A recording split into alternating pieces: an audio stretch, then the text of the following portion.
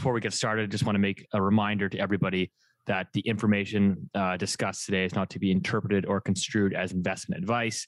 Everyone's financial situation, goals, and objectives are different. Please consult investment advice. The dirty secret is that no one's ever going to get paid back. People have the shortest memories when it comes to investment. We just got to get Keith into Bitcoin. Hey, there's a bubble.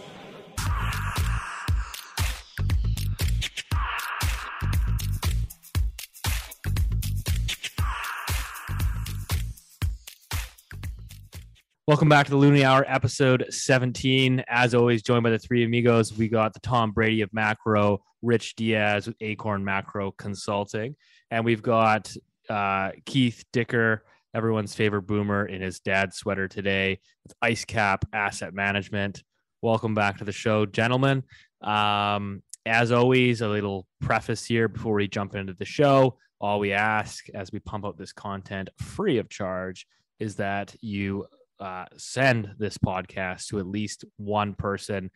We are trying to continue to build the community here. And as we're going to get into it, I think this community and this awareness of this podcast is exactly what Canada needs. So appreciate your support on that, because I think we should, being a Canadian podcast, I think we naturally have to discuss our unacceptable views, which is what's happening in Ottawa right now, because this is getting notoriety all across the world. What's happening in the Ottawa with the truckers and this whole movement, because I really want to touch on the bigger theme of this, not like your political leanings. I don't really care if you're left, if you're right, you're liberal, you're conservative. I think what's important to take away here is what this movement is kind of showing and what it's alluding to, because I think this kind of comes down to the bigger picture, which is we have a societal rift today. We have a very widening wealth inequality, which has been exacerbated over the past 24 months through successive monetary manipulation. And I think that society in Canada is fractured and around the world. And I think that this is really what this sort of movement is all about. Yeah, you can throw in vaccine mandates and all that, but I think that there's just a cohort of society that is upset. And this kind of goes back to, Neil Howe's great book, The Fourth Turning, which really talks about, again, societies. You go back through history, societies go through these patterns where basically you kind of have the spring market and things are good, and then as things, society starts to go through these changes, you get what's called the fourth turning, which is basically we tear down our existing institutions. People lose faith in the authority and in the institutions, and we end up going through a lot of sort of turmoil and volatility. So Rich, I don't know if you want to comment first, but how are you looking at this from the bigger, large macro picture? I think it's, frankly, I'm surprised it sort of hasn't happened earlier. And I'm actually kind of happy it finally did. If I had a truck and I didn't have to write research every week, I'd probably be out there with them. Sorry to say, but I think it's also unacceptable view. I think it's also important to realize that it's something we touched on. I think it's a function of the hubris that I think a lot of the leaders, both from an economic and financial market standpoint and a health policy standpoint, are exhibiting. The hubris, there's a certain arrogance in the face of sort of overwhelming evidence that their decisions have caused not irreparable harm, but significant harm, deep scarring, whether it's economic scarring or political scarring. The idea that I just have yet to hear a politician that's been in charge say, you know what, we screwed up. Here's how we screwed up. Here's how we're going to get better.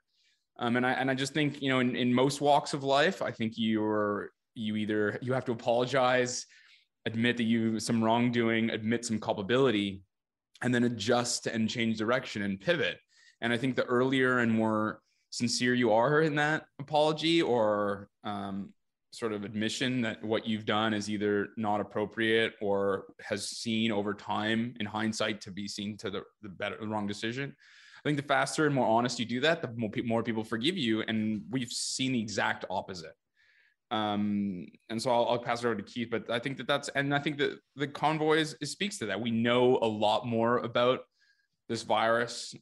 We know now than we did 2 years ago. We know a lot more about the reaction to this virus, whether it's fiscal or monetary policy. And we know the negative externalities that the decisions as a function of those decisions. And we know that there's been really some bad, some horrible results really as a function of that. And yet the pushing on this view that there's only one way to do it and it's their way or the highway. And anyone who disagrees is, dare I say it, a racist or whatever, I think is, or anti-science, I think is a horrific way to run a central bank, run a government. And I agree with you, Steve. I think that they are related. I don't know, Keith, if you have a. Yeah, I think this is one of it's a real interesting moment in time. So I like to talk about how we're the world right now over the last 10 years, and it increases.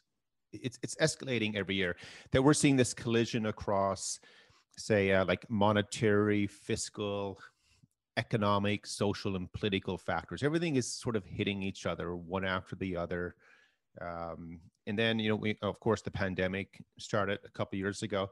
But for this specific event or moment or experience, whatever we're calling it right now, so I break it down to, we look at the timing of it. So Rich, you say you would have liked to seen it earlier during the pandemic. I don't think this would have worked earlier in the pandemic. I think right now around the world, people have become, fatigued with COVID. They're starting to, increasingly more people are agreeing that, you know what, all the policies and responses we had in place, maybe they're not all quite right. So we're increasingly now starting to see more and more countries, and even here in Canada, which we'll talk about as well, how that's starting to. So I think the timing is very interesting. It's perfect for this. If this happened a year ago, it would have been flat.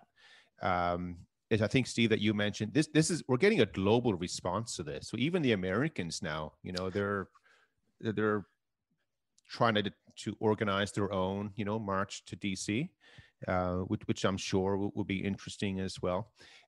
Just as an aside, Canadians, like, we're really proud. We're proud guys. We are. If anything happens, they were with Canada attached on it.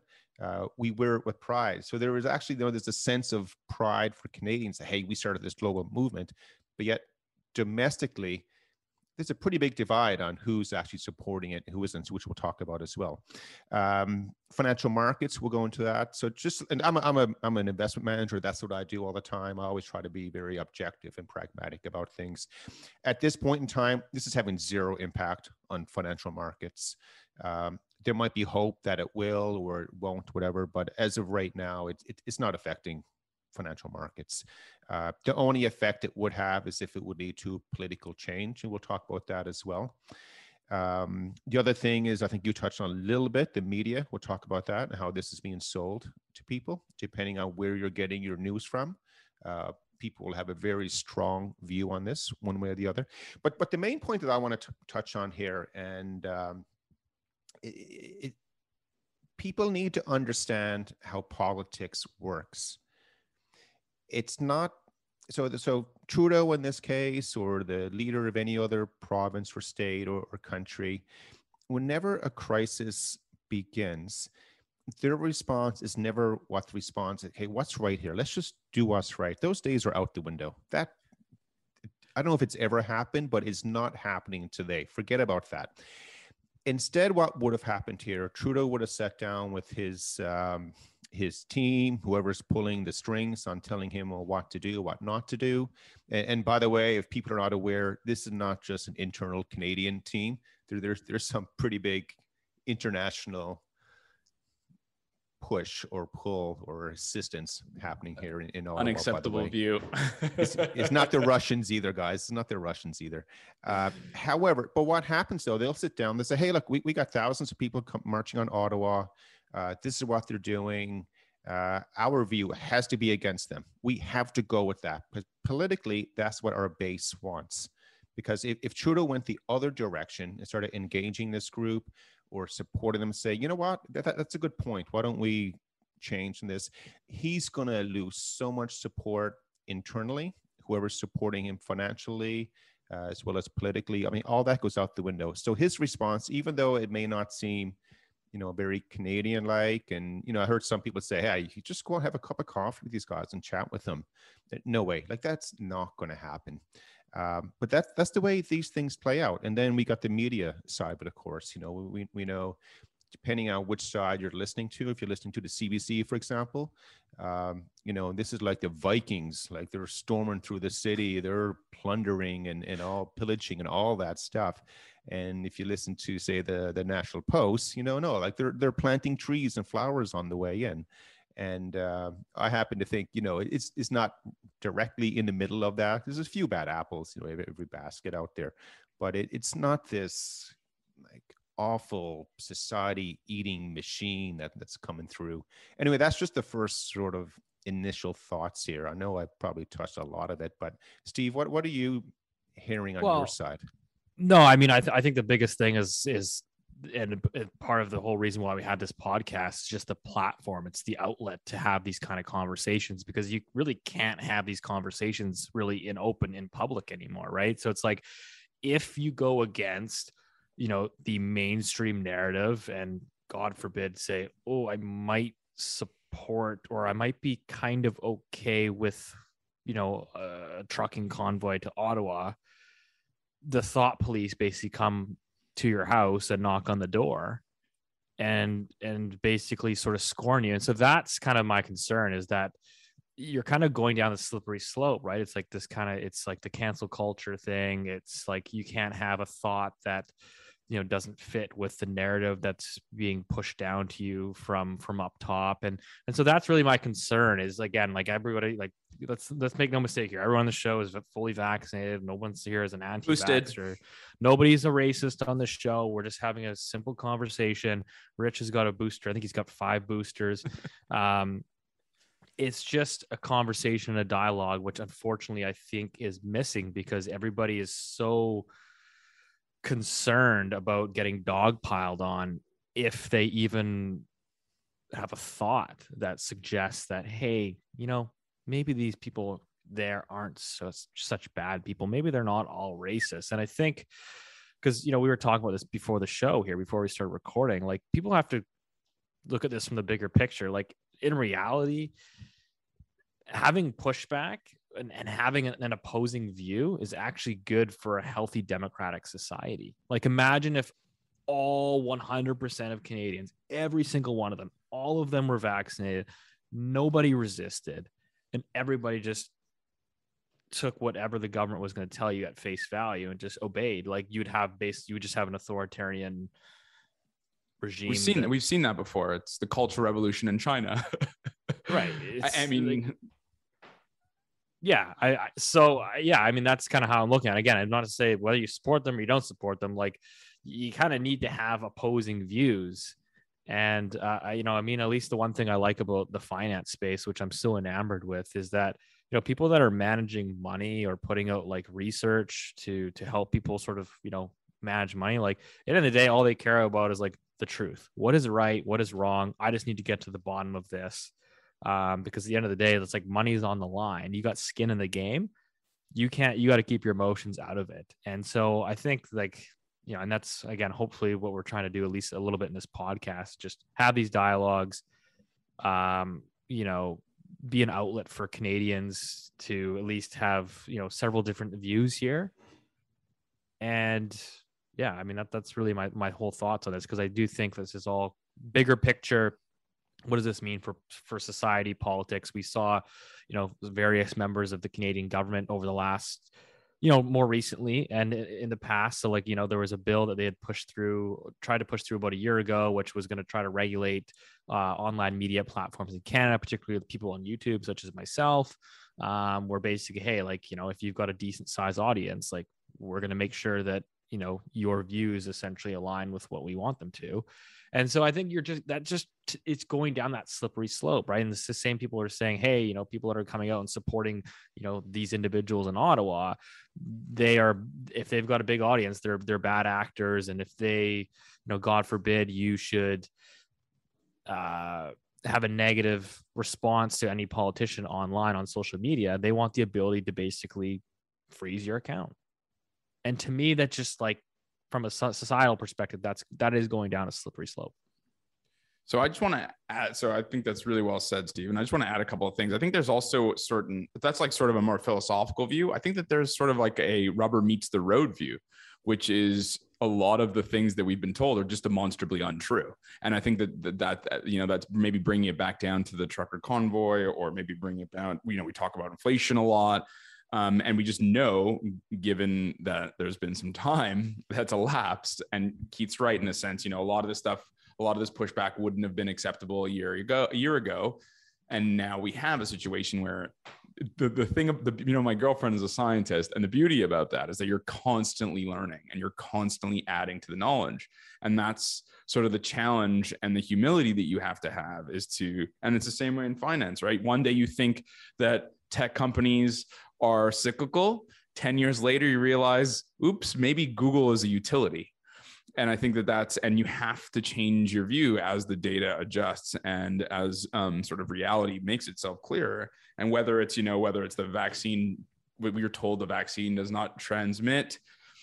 You can't catch it if you can't get corona if you have the vaccine, and you can't transmit it. Well, that's not true. Or the cloth masks or whatever. And recently, the Johns Hopkins University, extremely reputable university in the United States, they published a paper on lockdowns and the economic impact of lockdowns, as well as the health impacts of lockdowns. And the reality is, I think we have to just be open to the view, I think in a kind of a polite, constructive way, that views on whether it's economics or whether it's climate or whether it's COVID or a bunch of different things, or whether it's housing policy, which we'll get to, I'm sure, that that basically authorities and bureaucrats aren't necessarily the panacea. They don't necessarily have all the answers. Can I just chime in quickly? Because I think there's one thing I wanted to discern, because I've noticed, and there was again some government officials recently on Twitter commenting that, we need to get tech platforms to start fact checking and regulating. And fact checking and regulating. It's not everything is 100% factual. For example, I'll give you a very simple example. Is Canadian CPI factually it's 4.8% officially, factually, but is it really? It's almost a little bit subjective. Depends who you ask. Most people probably tell you inflation's higher than 4.8. So if I come out and say, hey, if I tweet on Twitter that I think inflation's running at double digits, do I get shut down? Because factually, that's actually an incorrect statement. CPI per Stats Canada is 4.8. It's a really dangerous game. Steve, there already are, I know maybe we're digressing away from our normal sort of conversation, but I think it's really important to discuss. There are plenty of hate laws on the statutes in Canada. There are loads of hate crime laws in Canada, unlike in the US. It's much, much closer to the UK. In the UK, if you say something aggressively in a hateful manner using certain types of language, you'll find yourself in front of a judge. And Canada's much, much closer to that. I'm not a lawyer, we can speak to them, but there are already hate laws in Canada. So this idea that the social media needs to be further regulated, to me, is an extremely nefarious kind of veiled threat, which is, if you don't behave, we're going to go after the people we don't agree with. And then functionally, whether or not you agree with that person or not, I think that, that's a scary proposition. And it's, one day you're going to like the government that's in charge, and the next week you might not. And I think you should be very, very careful about. And the other thing that's really important is you don't have to go on social media. Ricky Gervais had this great bit, people, he would say something online and people would write to him, "Oh, I hate you, stop saying that." He's like, well, just don't follow me, like you can turn this off. And I think that's just a vital difference. And I think we should be really worried about regulating social media, rather regulating user-generated content, and effectively having a bureaucrat in charge of what people should and shouldn't be allowed to say. Keith? Yeah. So what I like about what's happening with the trucker movement, I mentioned earlier, this is not having any effect on things. We also have to take a bit of a bigger picture here. So let's look outside of Canada first. So just a couple of weeks ago over in England, they've effectively announced, we're going to reduce all of the requirements they've set up for COVID. So whether like wearing a mask in public, you don't have to show an ID anymore if you're vaccinated and things like that. And then the Irish did it soon thereafter. And then the Danes did it, and then the Dutch. So, and the reason those governments over there in the power, they did that was because of public pressure. They realized, okay, wow, we're starting to lose this fight. This is now turning. So again, whether you're Bojo or whoever over there, and you're in a circle, they're telling you, hey, we need to pivot here, because if we don't, we're going to get booted out. They're going to have you up on the pit. Here in Canada, where that hasn't happened yet, but the potential is you're not going to see, for example, the Trudeau, for example, he's not going to be yanked out of Ottawa or anything like that, out of Parliament. Instead, what will happen? The moment they realize that, hey, the tide is turning, they will do a pivot. The pivot will happen, but it's already happened this week in Canada. So you've seen the news from Saskatchewan? Do you guys see that? Yep. Can you update us? I mean, people might not be familiar on the show here. Yeah, sure thing. So in Saskatchewan, what the premier announced is on Feb 28th. I don't know, I'm not an expert on what he announced, but I can just repeat it back to you. At the end of February, they're basically relaxing all of the restrictions that were imposed on the province because of COVID. And that's the first step that you take. So read up on that. We're the first province to do this. Now, at the same time, Quebec has also pivoted. Quebec was remember, they were going down the road where they were going to actually have a tax or a penalty or additional user fee for everyone who wasn't vaccinated. So they've pivoted away from that as well. I'm hearing Ontario and likely Alberta will go in line with Saskatchewan with their reduction of the, I'm missing the right word, restraints, whatever you want to call it, on COVID policies. So that is happening here in Canada. So if this protest is able to maintain itself, it is the dead of winter, guys, in Ottawa. And I have a story for you. So one of my good friends, he was in Ottawa a few years back, living there, and all of his friends told him Ottawa was a great place to raise a family. And he said, I think that's where I want to stay. I said, why? His name is Jason. I said, why would you do that? He said, well, it sounds great. I said, well, it's, the whole downtown core, everyone empties out after 4 o'clock on Friday, whatever.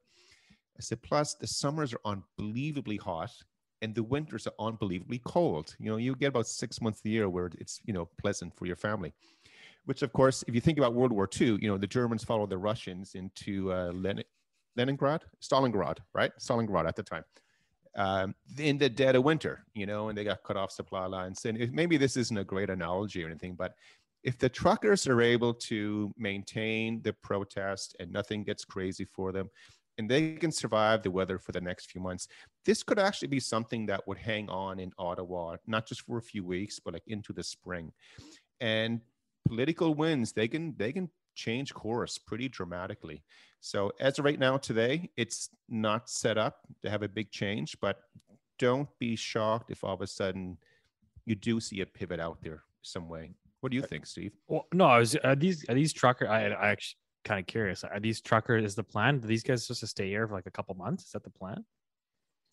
Well, they're well funded. I think they have, was it 8 or 10 million? I saw that was funded. I mean, that's pretty wild. I mean, again, like I think Elon Musk was tweeting and donating to them. So, well, I'm old enough to remember Occupy Wall Street. And living in England, they had, I don't know if you've ever been to London, but in the city of London, there's a building called St. Paul Cathedral, and it's very, very beautiful. I think it's where Princess Diana got married. Anyways, And the Occupy Wall Street, I used to work right off of Ludgate Hill. Names in London, the streets are amazing. And Occupy Wall Street was there for like 6 months. And so we would go and we'd like leave. I'd be wearing my suit and tie, walk, working for an investment firm. Here's my story, Keith. And I'd go and I'd walk right through Occupy Wall Street, get my burrito with my suit and tie. I wouldn't tell anybody where I worked or what I did, but they were there for 6 months. And, who knows, anything is possible once the weather gets warmer.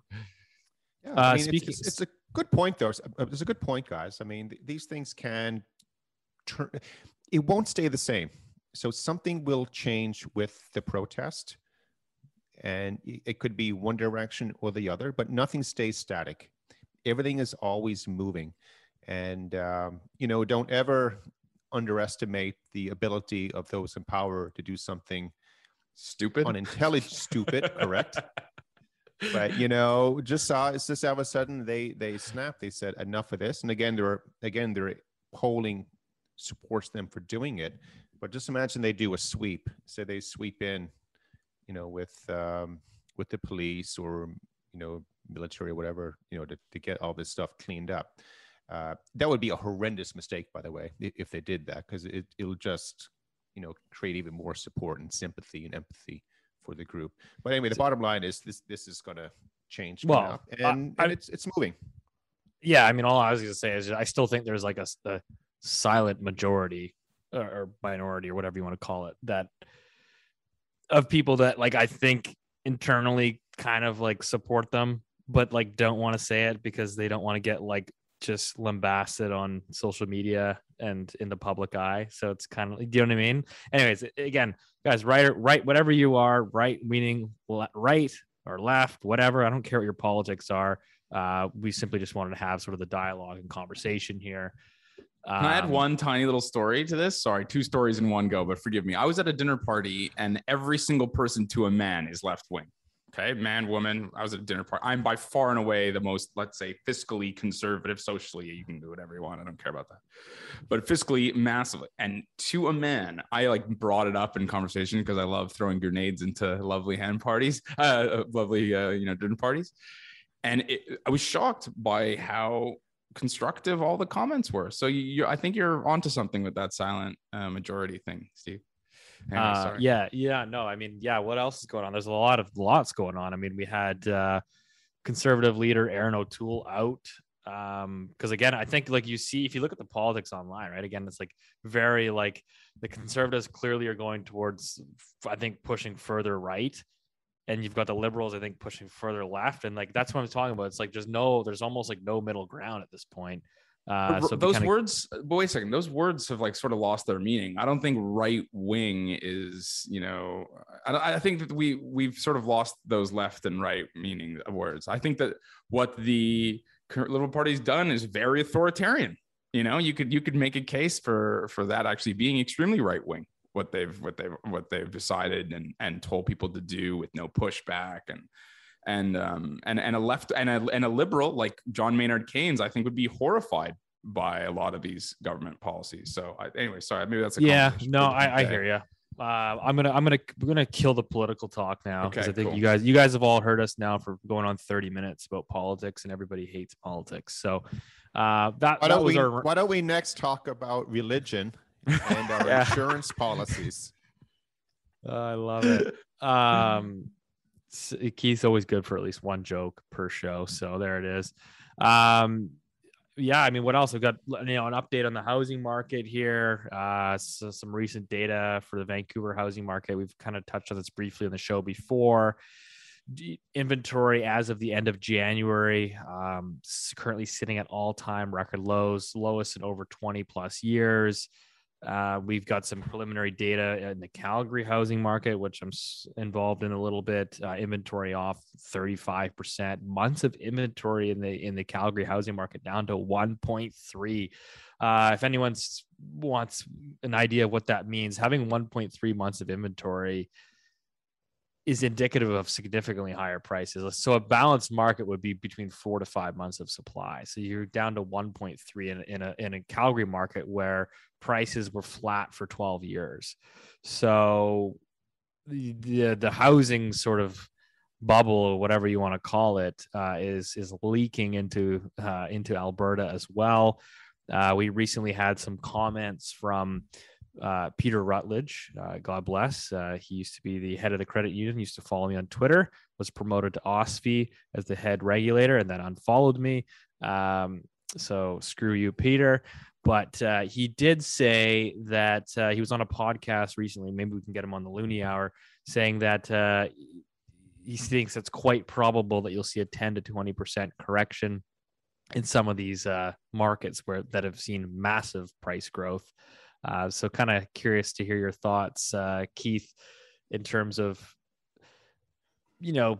potential knock-on effects on the market. Like, I'm always like, I don't know. I think there's a naivete around Canadians that, the housing market can just withstand a 10 to 20% correction in certain pockets, and we can just continue on our merry way. It won't impact, people's day-to-day lives. It only brings us back to November pricing. What's the big deal?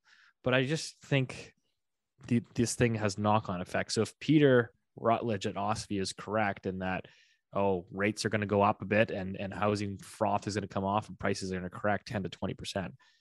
I don't know what you think, but I have to think there's further knock-on effects here. I think what we need to do here is consider who he is and who is he speaking for right now. So the goal of and the objective of any regulator is to ensure there's always stability out there. Like, they want you to watch paint dry on the wall and fall asleep. So if he comes out and he says, hey, we can get a 20, 30% correction of housing and it's not going, don't worry about it. He's addressing two concerns here. One is that the housing market could correct. He's saying, yeah, it could happen.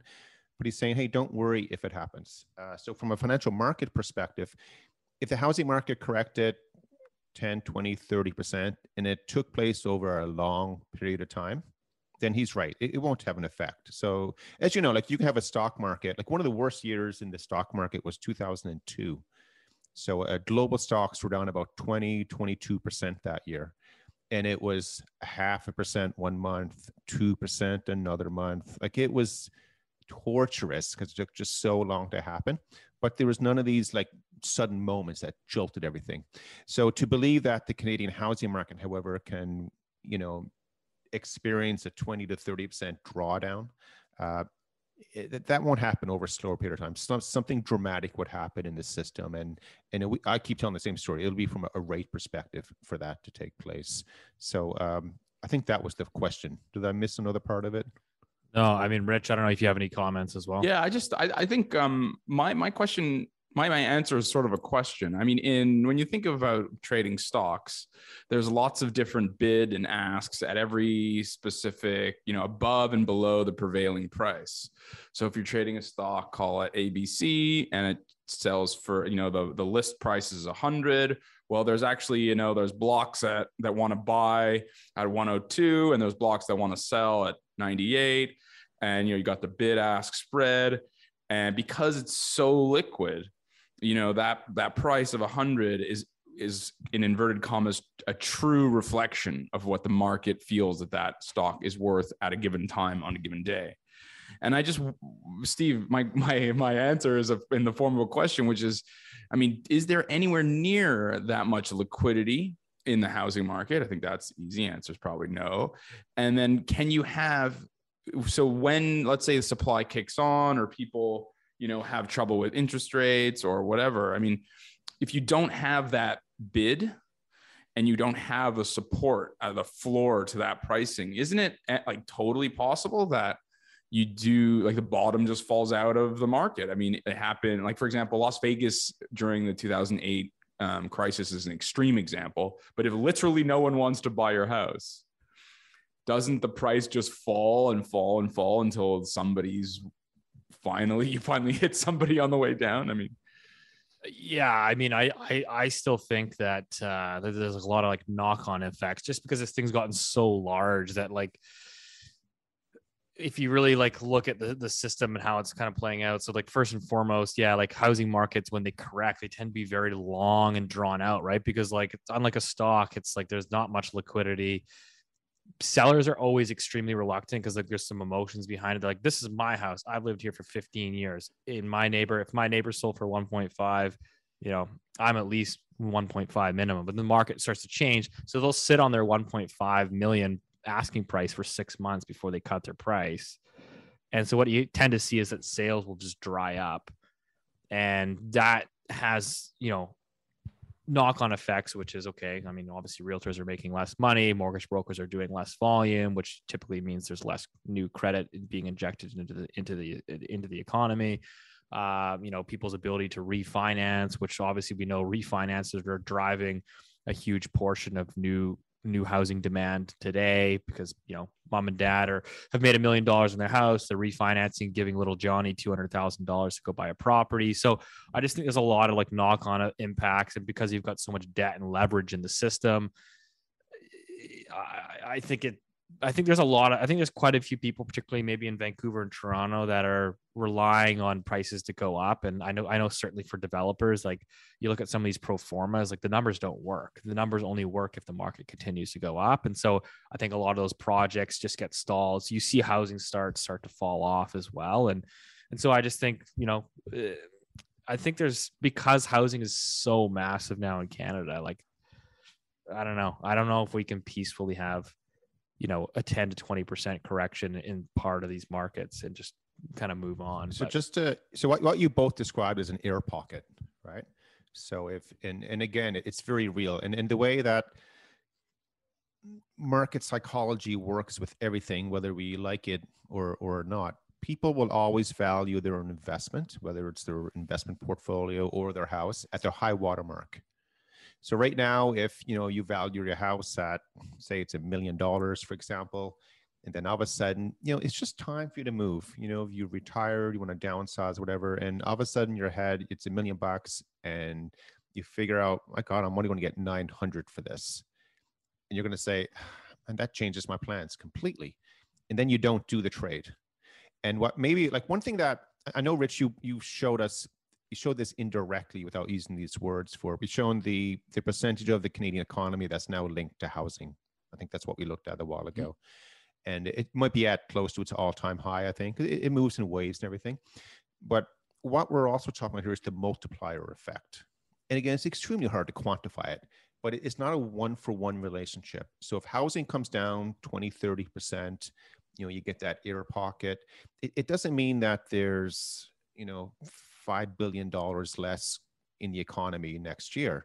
It's 5 billion times this multiplier. So it can get, pretty funny in a hurry. We'll move along here. I'm now taking Steve's control here. No, I was just going to say, because you were just, I think the natural sort of pivot here is that in order for this to happen, we're looking at rates again. And Keith, I think you wanted to update us on the rate side of things, because we've had some action today, actually, from the Bank of England and the ECB. So why don't you take it away? Yeah. So we talked about the Bank of Canada last week, and I think the title of the episode was "The World Was Shocked." No, the Bank of Canada shocks the world, but not the Looney Hour, which I love that title, by the way. Oh, by the way, everyone, for our listener here, Rich came up with the name, the Looney Hour. I remember he had a few different options to choose from, and Steve and I both jumped at the Looney Hour. They kiboshed the Beaver Lounge, which was my favorite. It was originally, and then the other suggestion was the Rich Diaz show featuring friends. That only had one vote, apparently, the Rich Diaz show. So back to it. So this morning, the Brits and the Europeans and their central banks came out. So extremely interesting. The Bank of England, they hiked rates by 0.25%. So they went from 0.25 up to 0.5%. That's where they are. Scary stuff. What was really interesting, though, the majority of the committee, remember, everyone, what is it? Not all. What was the Animal Farm quote? Some animals are more important than others, or something. What is that? Some are more equal than others. We're all animals are equal, but some are more equals than others. Yeah. Okay. So for the Monetary Policy Committee with the Bank of England, the numbers, there was more people wanting to increase rates by 0.5%, which is extremely interesting. We'll carry that over in a second. However, in the end, it was on 0.25 point. So the Brits now, they've clearly said, hey, we're now hiking. We've done that. We already told you we're going to do it. And we did it. Of course, Bank of Canada, for some reason, did carry through. The Americans are clearly coming up. And by the way, now there's even more chatter for the U.S. Federal Reserve to hike by 50 basis points. So the Americans' next meeting is March 16th, and the Canadians are on March the 2nd. So they're almost aligned here. But then we had the European Central Bank. And your favorite. I love the European Central Bank. It's like you could...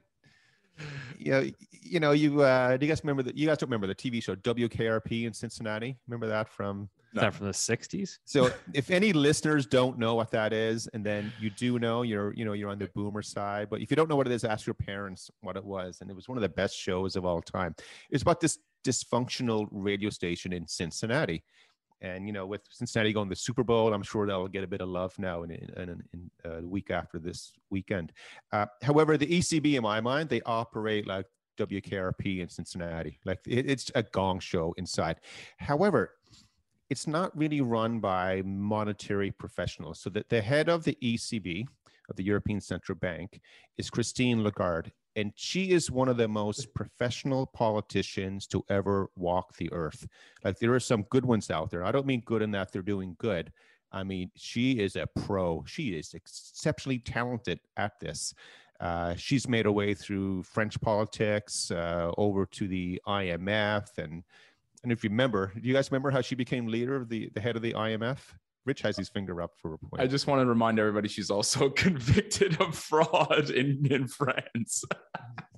That's another good point. And these things don't matter, right? That's in a prior political life. Anyway, if you want a good story, try to research how did she become leader of the IMF, and that was a political assassination on her predecessor. However, so here she is. She's not a professional central banker. She did not go through the Goldman Sachs school and stuff like that. But she's now the head of the ECB. And I listened to the presser this morning because you never know what's going to happen when the ECB do it. And boy, she can. If you really listen to what she is saying, she is telling everyone what they want to hear. If you are afraid of inflation, and you want to hear that, yeah, they're going to raise rates, she's saying it. If you want to hear that, wow, no, inflation is transitory, we need to keep rates low because if rates rise, they're really going to screw over funding issues, that's in there as well. There's a little bit of something for everyone. So it's always interesting to listen to. But one thing that the ECB did not do today, they clearly signaled, you know what, we're not ready to raise rates yet. We'll be mildly hawkish. We're going to put an end. And they have an alphabet soup of so many stimulus programs out there. It's really hard to keep track of it all. But that's what they did this morning. And we'll see that there. But that was the ECB. Have you changed your mind? Have you changed your mind on them basically never raising interest rates ever again? No, we will not. The only I anticipate the Europeans will only raise rates to protect the currency at some point. Yeah. Okay. They're going right now. They've already said, hey, we're last here, except for the Japanese. They won't be raising either. So now we have the Brits, we have the Canadians, the Americans are going to start raising rates. And so that was a pretty big moment here this morning. Oh, by the way, so I just remember a story.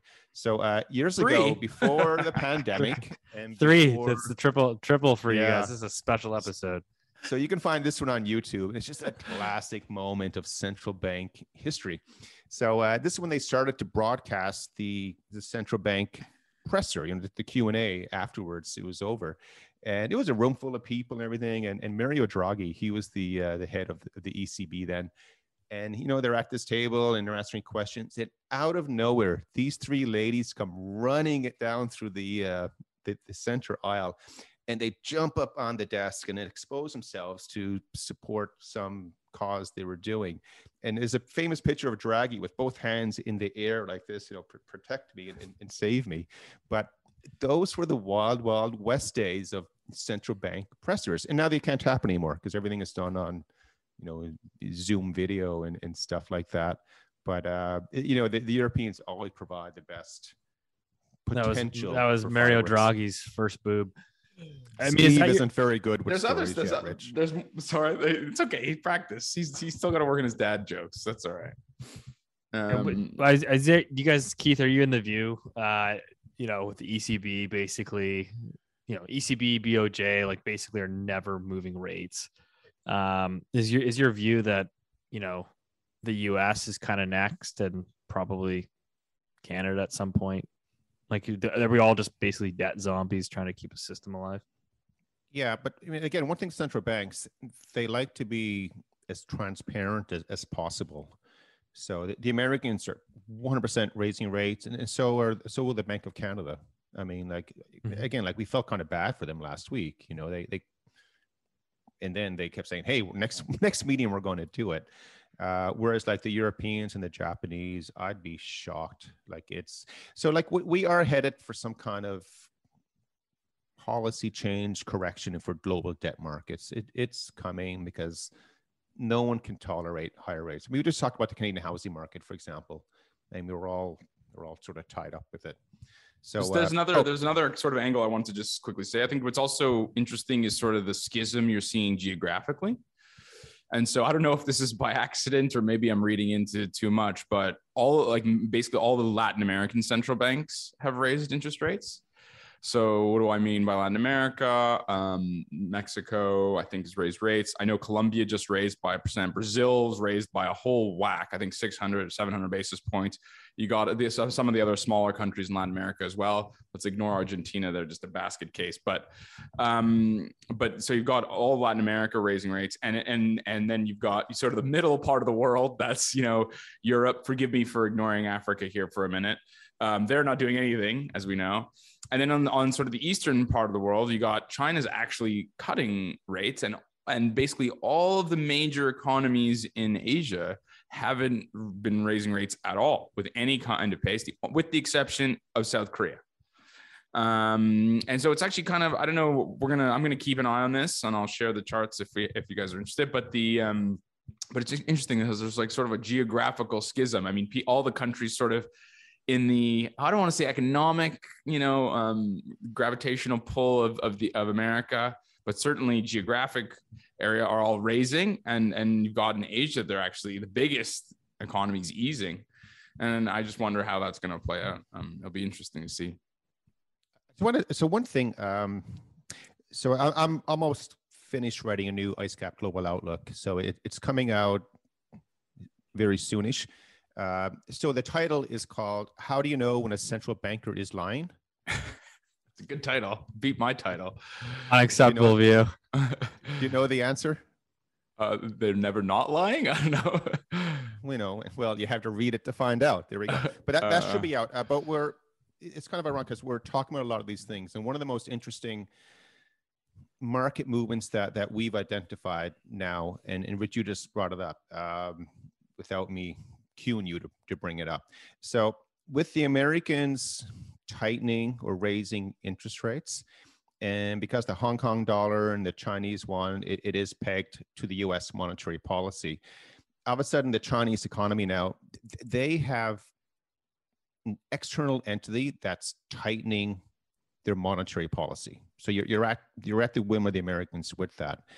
At the same time, the Chinese had to cut rates. So they cut rates by 50 basis points, so 0.5%, to try to counteract this. And they're having challenges, with their housing, the real estate market over and stuff like that. Plus, the president of China, he came out and said, "Hey, guys, stop raising rates. You're going to screw over the emerging market world." And as you mentioned, the emerging market world, they're tripping up over themselves to raise rates to try to keep pace with the Americans. And this is the point that we make all the time here. With the Americans tightening, and then you have, the Canadians and Brits are doing as well. Like that's a lot of the key currencies in the world. It's going to create a very awkward moment coming up for the emerging market space, but especially the Chinese right now. So think about it. They have higher rates going on them. So when rates go up, it means they're going to have to buy more US dollars or sell their local currency to maintain their peg and stuff like that. At the same time, they're trying to cut rates to keep things together domestically. It's like adding sweet sauce and spice sauce to your soup to try to get that balance, and you keep screwing it up, maybe something like that. But we have that coming out though in our next piece, and again, like how do you know a central banker is lying? I think some people know the answer. Their lips are moving. Come on. Oh, no, I didn't get that one. That was almost as bad as my joke earlier. Okay, I got nothing else. That's it for me. But in summary, we're in a bit of a shit sandwich, so to speak, where every sort of country and central bank is trying to figure out what to do here. It's not all bad. It's not all bad. I mean, some of the data of the U.S. was actually pretty good. I mean, just because I want to end on a positive note, it's almost Thursday's new Friday and everything. But I think one of the key things was the ISM, which is the Institute of Supply Management. They pump out their PMI, their Purchasing Manager Survey, once a month, the first Tuesday of every month. I can't remember. It's always the first week of every month. And I mean, yes, it fell, which is the headline number. But if you dig deeper, you can see a lot of the supply. Number one, the supply backlogs and the supply constraints are slowly but surely easing, which I think is really important. And the other thing that's really important is the demand is absolutely gangbusters.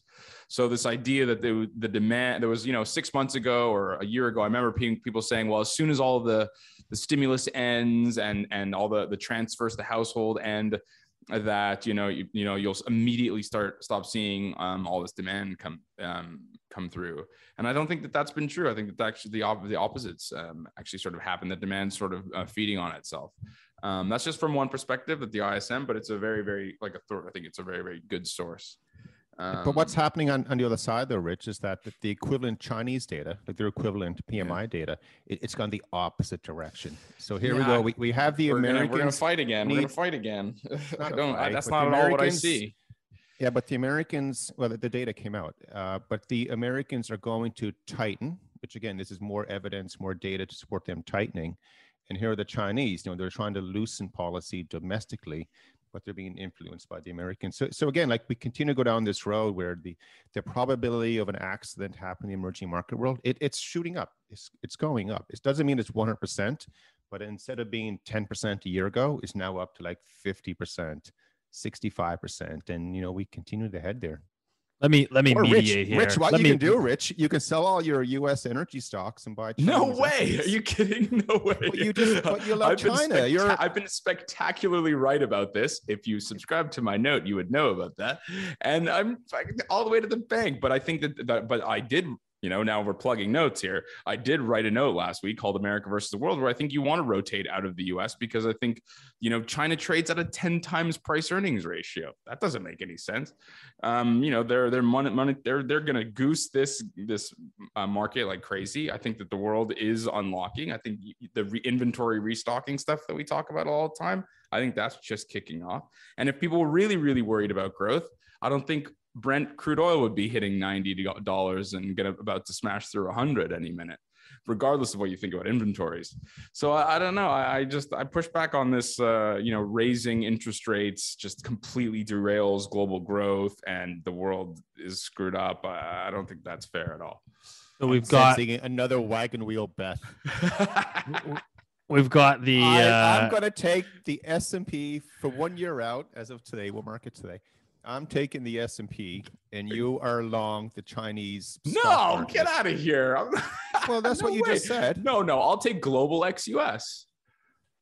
Come on, the Japanese yen is trading. No, the Japanese yen is trading at a 20-year low in real effective exchange terms. I accept it. I accept it. You don't have to support it. Okay, well, I mean, I take Vancouver condos. The ultimate hedge. Kitsilano condo. All right, one wagon wheel. The Flying Wedge Pizza Company in Kitsilano. One wagon wheel, February 3rd. You've got global ex-US. Sorry, I've got global ex-US and you've got USD.